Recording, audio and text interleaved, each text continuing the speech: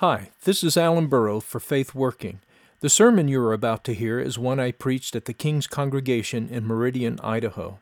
For more sermon podcasts or for the Faith Working radio show podcasts, go to faithworking.com. To subscribe to all our Faith Working podcasts, go to the iTunes Store and search for Faith Working under Podcasts. For information about the King's Congregation, go to the church website at thekingscongregation.com. Well, this morning we continue our consideration of the Gospel of Matthew, and we come in chapter 19 to verses 16 through 26. So let's read together the Word of God. Now behold, one came and said to him, Good teacher, what good thing shall I do that I may have eternal life? So he said to him, Why do you call me good? No one is good but one, that is, God. But if you want to enter into life, keep the commandments. He said to him, Which ones? And Jesus said, You shall not murder, you shall not commit adultery, you shall not steal, you shall not bear false witness, honor your father and your mother, and you shall love your neighbor as yourself. The young man said to him, All these things I have kept from my youth. What do I still lack? Jesus said to him, If you want to be perfect, go, sell what you have and give to the poor, and you will have treasure in heaven. And come, follow me. But when the young man heard that saying, he went away sorrowful, for he had great possessions. Then Jesus said to his disciples, Assuredly I say to you that it is hard for a rich man to enter the kingdom of heaven.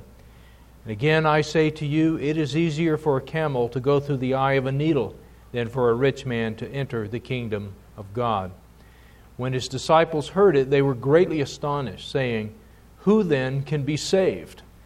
But Jesus looked at them and said to them, With men this is impossible, but with God all things are possible. Our gracious Heavenly Father, we pray now that by the Spirit you would open these words to us. Lord Jesus, you spoke these words. You had this conversation with this young man. You know what you were saying. And you know we need to hear it too. And we pray you'd bring it to us this day by your Spirit. For we pray in your name. Amen. Well, as we've seen, there is something that connects all these various interchanges that Jesus has in Matthew 19. And that is the characteristics of the new faith community that Jesus is raising up within Israel. That's what Matthew 19 is about. What will characterize this new faithful Israel within Israel? And in the first part of the chapter, Jesus establishes a high biblical value for marriage and for children, in contrast with the human tendency, even among God's people, to devalue them, to see them as a nuisance, a drain, a ball and chain. And now in our text today, Jesus deals with two more topics: wealth and the kingdom of God. And the common thread with each one of these topics is that the bone of contention is what kind of value should be placed upon it. With each topic, we see people valuing or appraising it one way, and Jesus saying that they should value or praise it differently than they do. And what this means is this. One way of describing the new faith community that Jesus is forming is that its members have their values straight.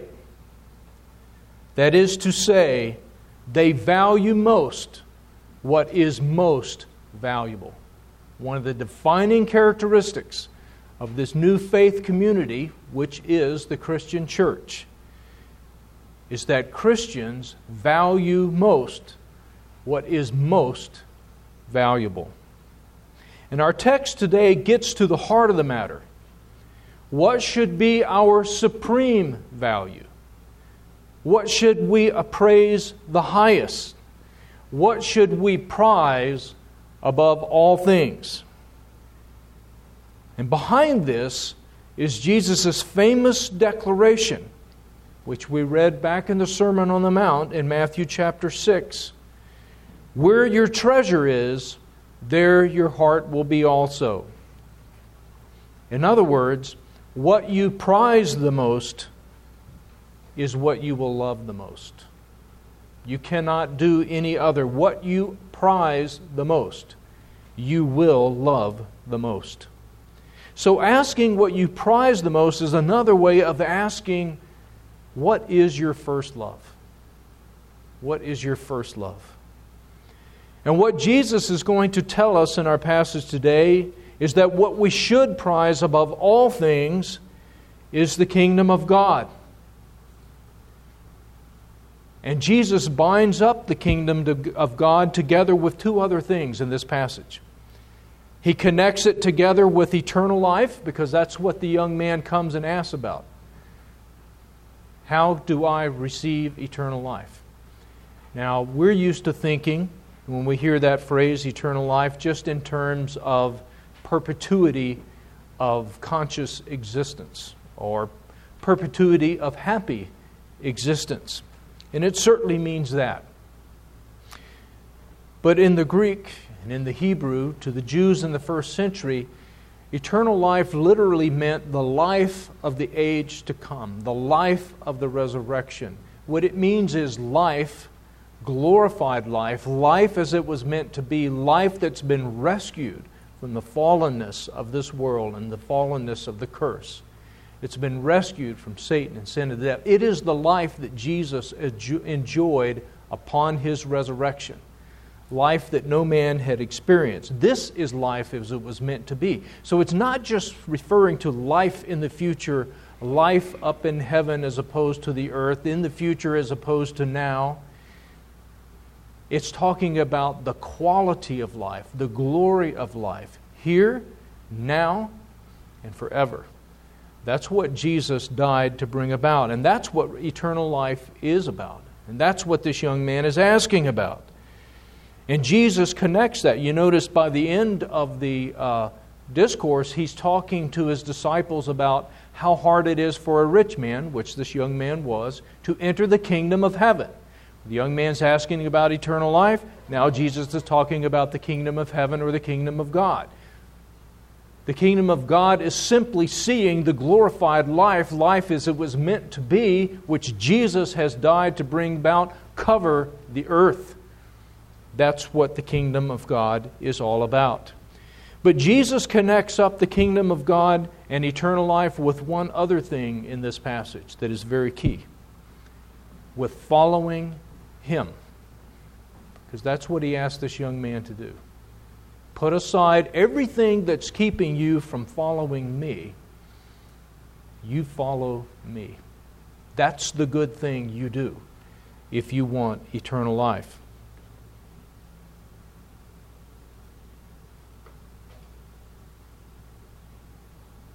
So that is the point of this interchange between Jesus and this young wealthy seeker.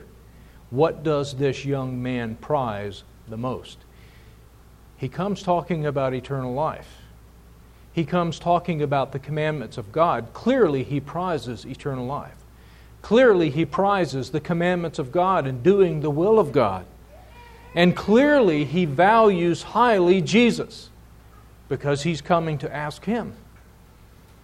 He calls Him good teacher. But what is revealed through this interchange is those aren't the things he prizes the most. What he prizes the most is his wealth, the possessions that he has. And that is the main competition here. And it is indeed one of the main rivals for people's chief value, their chief prize down through human history and still today, and that is wealth. Now, you may think, well, that lets me off the hook because I'm not wealthy. I'm not wealthy, so this doesn't apply to me. You don't have to be wealthy to prize wealth. You don't have to be wealthy to have wealth be your chief prize. You can live in abject poverty and prize wealth above all things. Wealth is the chief prize of people, rich and poor. throughout the whole world today and throughout human history. In Proverbs chapter 30, we have a prayer, verses 8 and 9, a very significant prayer. Here's the prayer. Remove falsehood and lies far from me. Falsehood and lies. Okay, what's he talking about? Here's what he's asking for. Give me neither poverty nor riches. Feed me with the food allotted to me, lest I be full and deny you and say, who is the Lord? Or lest I be poor and steal and profane the name of my God. Both of the hypothetical men in this prayer prize wealth. The wealthy man prizes wealth. That's why he when he's full, he denies God. He says, who is the Lord? He has this delusion of self-sufficiency. But the poor man also prizes wealth. He steals and profanes the name of his God. And that's why this man is saying, remove falsehood and lies far from me. He's not talking about just outward lies. He's talking about lies and delusions that are coming up within himself. And he attaches both of the lies and the delusions to prizing wealth. And he fears prizing wealth if he is either rich or if he's poor. So he asks God, don't tempt me with either one of those. Just give me what I need. Because he fears that he will not be able to resist the temptation of the delusion in either case. Wealth is prized for what it brings. It brings freedom from want and freedom from worry. It doesn't necessarily actually bring either of those things. But we both know what that means when we say that it brings freedom from want and freedom from worry. This is why we send money to impoverished countries. We want to bring some release from the slavery to want and worry. But people pursue wealth because they want to be free of want. They want to be free of worry. But once you're beyond those things, it doesn't stop. Because then you realize, when you're not worried about how you're going to eat every single day, you realize that wealth can also bring you leisure and affluence and ease. And so we want those things. But once you have those, you realize it doesn't stop there either. Because wealth can also bring power and status, influence, and admiration. If you become a billionaire today, tomorrow everyone will want to know what you think. They will do magazine articles about you. They'll ask you the opinion on all kinds of things of which you know nothing. Everybody will want to be your friend. Suddenly you will become very popular. So wealth feeds our fallen desire for and delusion of self-sufficiency. In our fallenness, that which we were most created for, a relationship with God as His sons and daughters, that which we were most created for, becomes that which we least want. We simply don't want God interfering in our lives. Now, if we run into trouble, if we're in desperate straits, we may call upon God to come help us. People across the world do. As the old saying goes, there are no atheists in foxholes. But that's all we want God for. We want Him to come when we whistle Him up, but we don't want Him interfering in our lives. We want an arm's length kind of a relationship with Him. And wealth feeds that desire for self-sufficiency, that desire for independence. It feeds the delusion that we can attain that. Even poor people delude themselves that they can be self-sufficient from God. How much more those who are wealthy? Well, we think, Okay, let's just take vows of poverty. Then the church has thought this at different times down through church history. Let's just take the vows of poverty. After all, Jesus told this young man to sell everything and give it to the poor and come and follow Him. And we want to follow Jesus, so we just need to do that. And then we won't have any more problem. Well, would that it were that simple. Wealth must not be absolutized as good or evil. Things are not good or evil in and of themselves. Good and evil are not metaphysical or ontological concepts in the Bible. Good and evil is a matter of a relationship with God and our relationship with other people. And what are we doing with the things that God has created? If wealth is received as the gift of God and used to His glory, then it is the blessing of God. In Proverbs 10:22 it says, "The blessing of the Lord makes one rich, and He adds no sorrow to it." But if money is worshipped, if it's served, if it's divorced from God, so that it gives one the delusion of self-sufficiency, and it causes one to lift up your heart above others, then money is a curse. Last summer, I volunteered to help out with the Boise Open golf tournament, which is at one of the private clubs in Boise. And I was just helping with the parking, just out there in the parking lot. Because it's in a neighborhood, and so you have to have people park along the road. And I noticed that there's a lot of money pulling in to park. There's Jaguars, there's Mercedes, there's BMWs, there's a lot of nice cars. And I was struck with how rude and haughty a lot of these people were. I even saw a Rolls Royce come in. Because we're out there working, just helping with the parking, people volunteering. We're out there in the hot sun. Nobody's getting paid anything. And the people are just out there volunteering, doing the best that they could. I was just a flunky. I wasn't even in charge of that.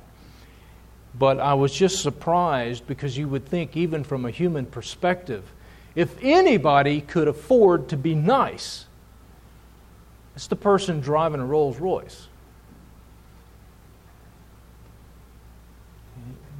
But that's not what we find. It has a way of lifting up, making our hearts lift up.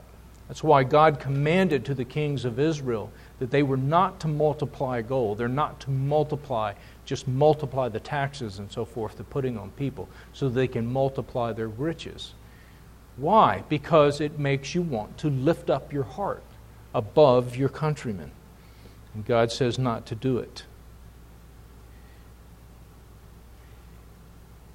When we do that, wealth becomes a curse.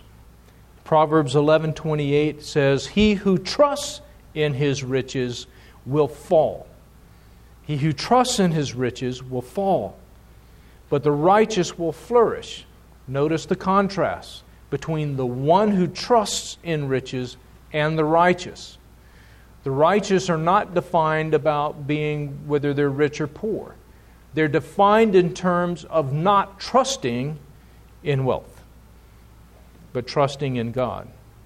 So Jesus' word here to this rich young man, that Luke identifies him also of being one of the rulers of Israel, Jesus' words here to him are a prescription designed to make him perfect. That's what Jesus says in verse 21. If you want to be perfect, this is what you do.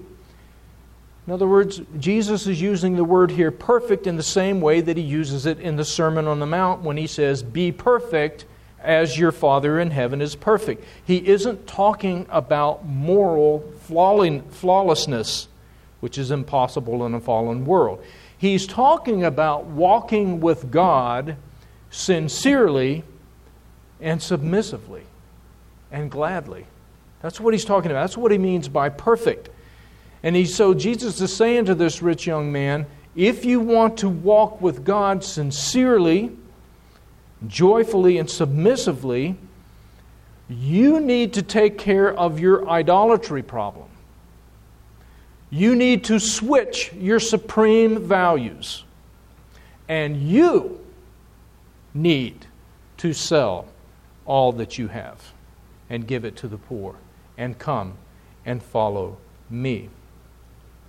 Jesus is not making a statement that poverty is more spiritual than wealth.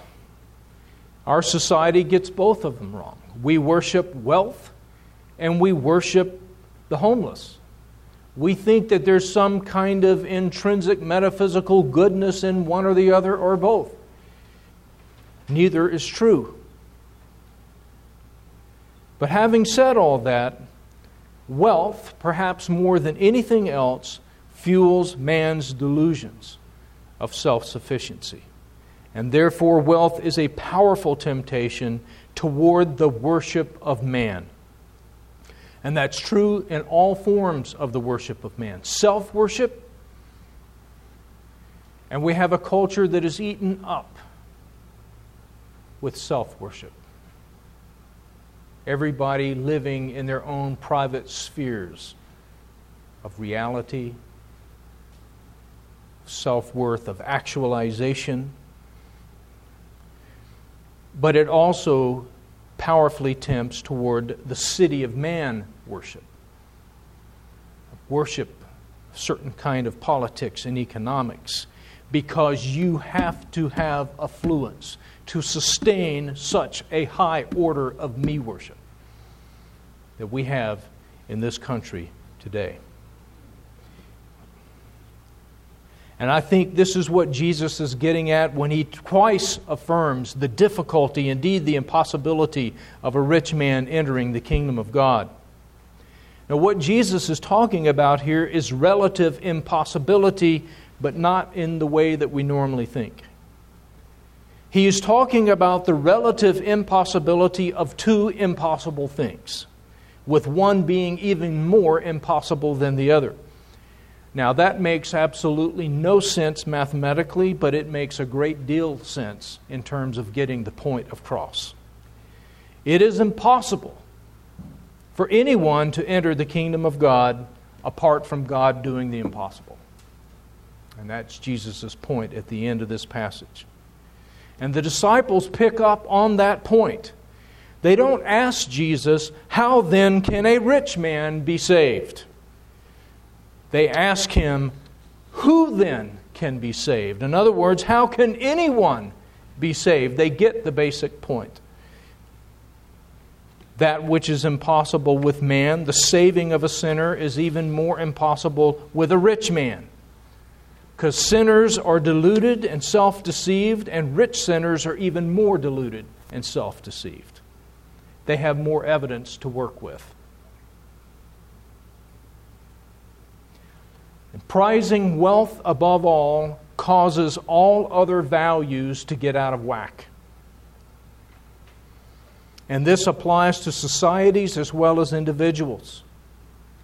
If you think about it, it is not typically poor nations who trash marriage and children and devalue them the most. It is wealthy, conceited nations like the United States. Similarly, in the Old Testament, it was in a state of conceit and self-sufficiency, of wealth and leisure, that Israel sacrificed her children to false gods. That's something that's shocking. We read about it in Ezekiel chapter 16. It was a practice in the pagan nations around, in their worship of their idols, to take a baby and place it in the arms, in the lap of the idol, together with wood and combustible material, and then to light it all on fire and to burn the baby alive. It was part of the worship. And that's what some of the Israelites were doing. It was becoming common in the Israelite culture. Now, when we read something shocking like that, we think it must have been desperate times They must have been desperate. Things must have been horrible. They must have just been casting about for anything, for any higher power to somehow help them out. But that's not true. This took place in a time when Israel was extremely affluent, very wealthy, with much ease and leisure. And God explains to her, He says, I took you when you were just cast out to die. And I gave you life, and not only that, but I took you to myself as my bride. I made you my people. And not only that, but I made you beautiful. And then I adorned you with gold and silver and jewels and fine apparel. I bestowed my own splendor upon you. Why? Because I wanted you to draw all the nations and all the peoples of the world to me. Because what happens when a nation becomes filthy rich? Everybody pays attention. And even the nations that resent the wealth want to have it.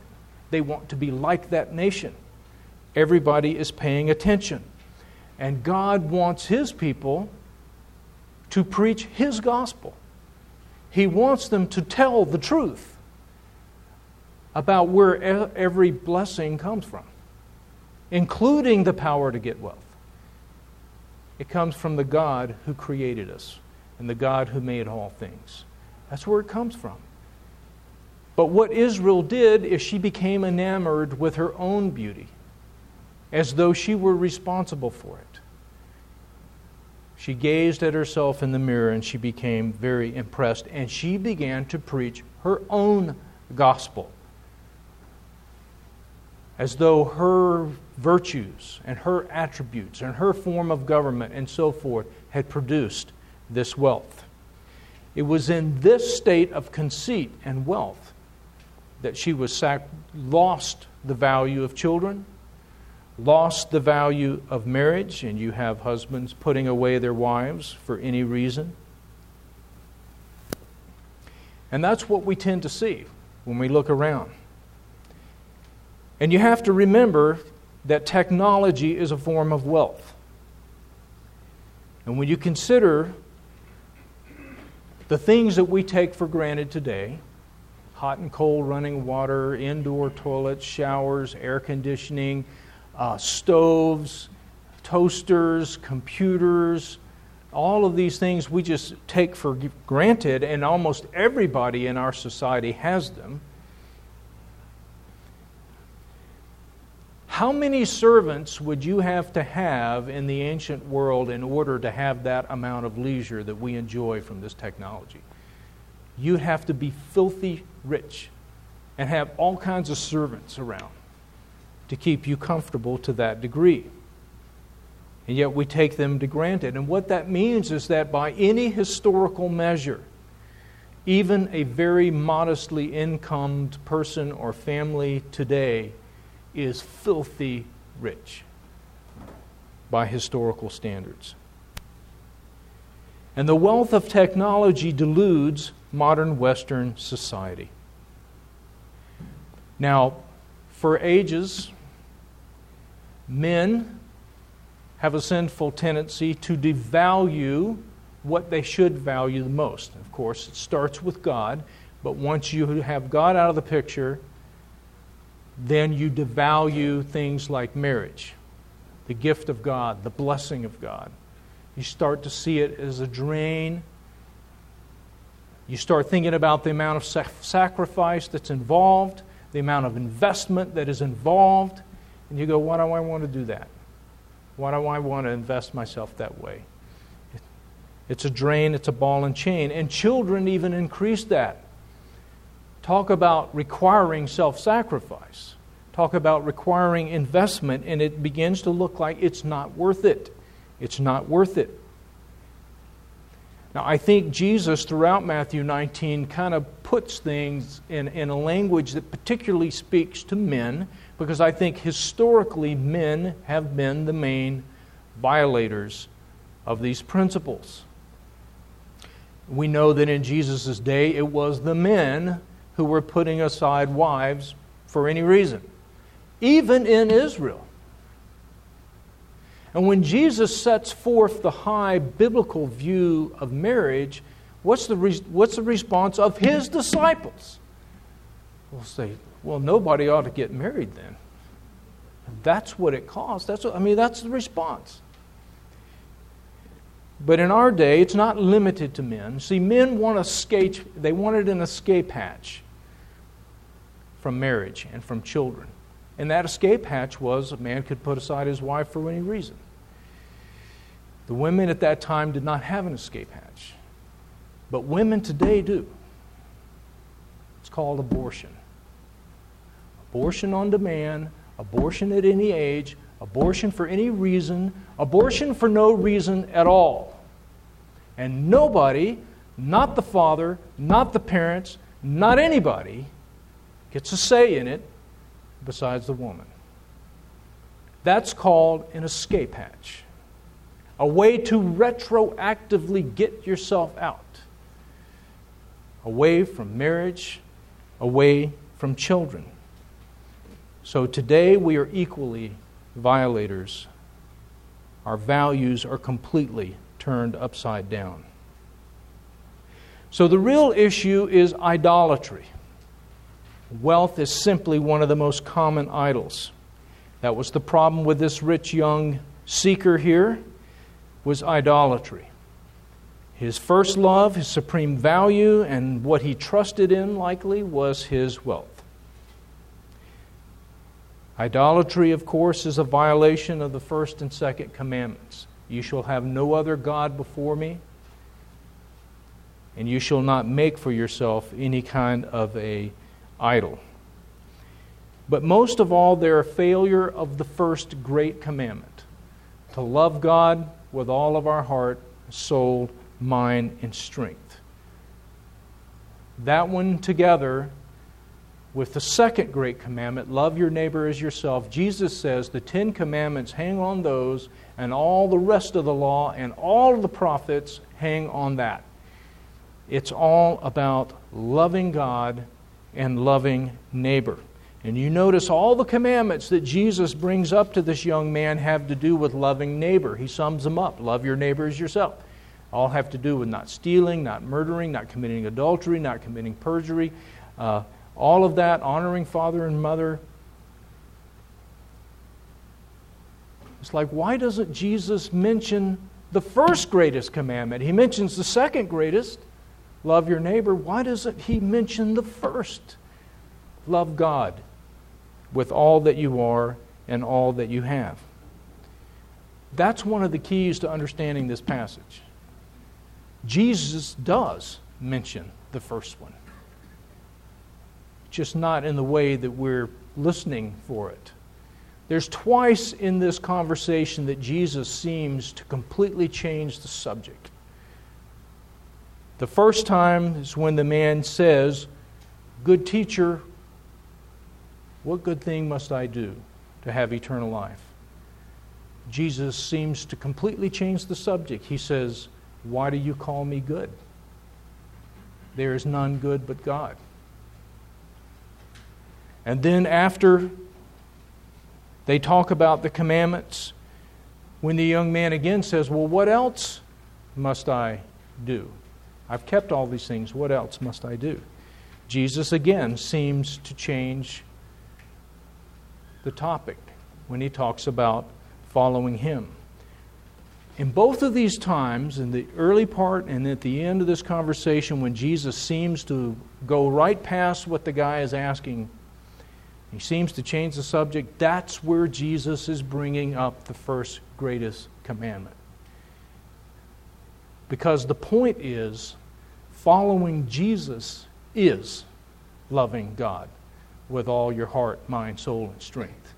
And what Jesus, in effect, is saying when He first time says, "Why do you call me good? There's none good but God." What Jesus is really saying there is, are you calling me God? Is that who you're saying I am? And then in the end, when Jesus is talking to him about idolatry and says, you have an idol and you have to get rid of it. You have to worship God and love Him above all things. In what terms does Jesus place that? follow me. That's what that means. All of this applies, it's true only if Jesus is God. And that's where Jesus is discussing the first greatest commandment here. Follow me. Follow me. Understand who I am and follow me. Jesus is God, and only by prizing Him and loving Him above all else and having that shape every aspect of your life, only then does your life begin to take on proper shape. Only then can you begin to love your neighbor as yourself. Only then will you get your values straight by valuing most what is most valuable. Only then will wealth, marriage, children, and everything associated with them find their proper place and their proper use. We can't get around this lesson by pawning off this passage as being works versus faith, and then giving ourselves a clean bill of health because we believe in Jesus, which is typically how evangelicals read this passage. The issue is, are we prizing Jesus? Are we loving Him above all? Are we following Him? And have we gotten rid of our idols that stand in the way? And it's not simply a matter of taking a vow of poverty. Again, we've seen you can worship wealth as a rich person. You can worship wealth as a poor person. You can worship marriage. You can worship children. You can worship celibacy.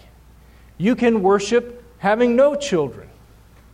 You can worship being a martyr.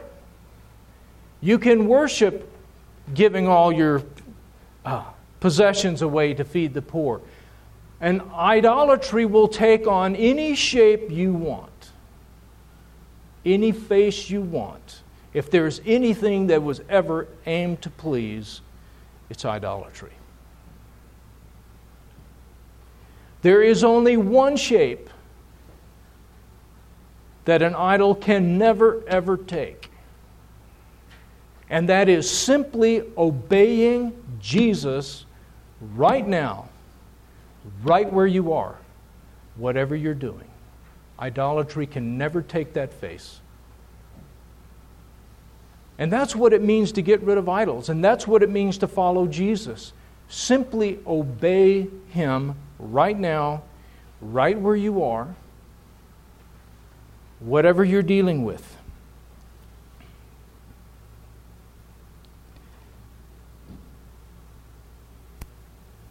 It is very difficult for us to know and to identify all of our own idols, the things which stand between us and having that kind of obedience to Jesus. We have to trust Jesus to show us, and show us He will. Just like He did with this young man, if we care to listen. Our idolatries, our idols are often subtle. They are always deceptive. They differ from person to person, and even during the different times of our lives. Idols always hurt to give up. If it's easy for you to give it up, it's not an idol. That's why if you're very anxious to say, okay, I'll just take a vow of poverty, that's not your idol. Maybe your idol is having a vow of poverty. Maybe your idol is being proud of your humility. So getting rid of idols is not simply a matter of everybody give up your possessions, feed the poor. Give up all your possessions and become a burden to other people. Doesn't exactly sound like the gospel.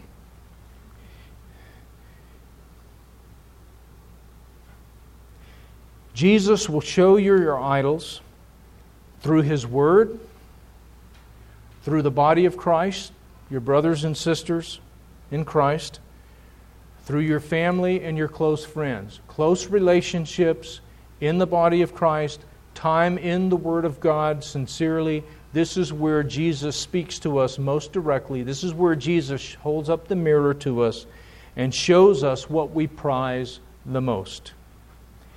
But make sure you're paying attention. Make sure you want to know.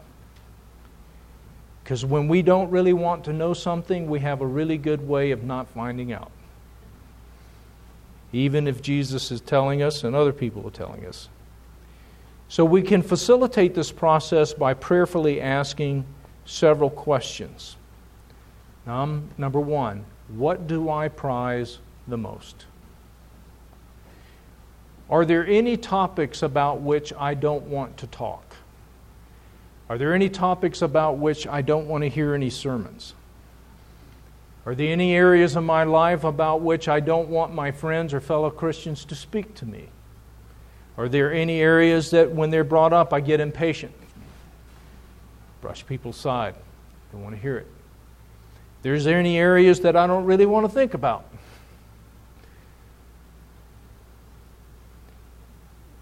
Those are the indicators that we may have found an idol. We have to remember, I've talked a lot in this sermon about the idolatry of modern America, the idolatry of our society, the idolatry of people who aren't walking with God, but we need to remember one important thing.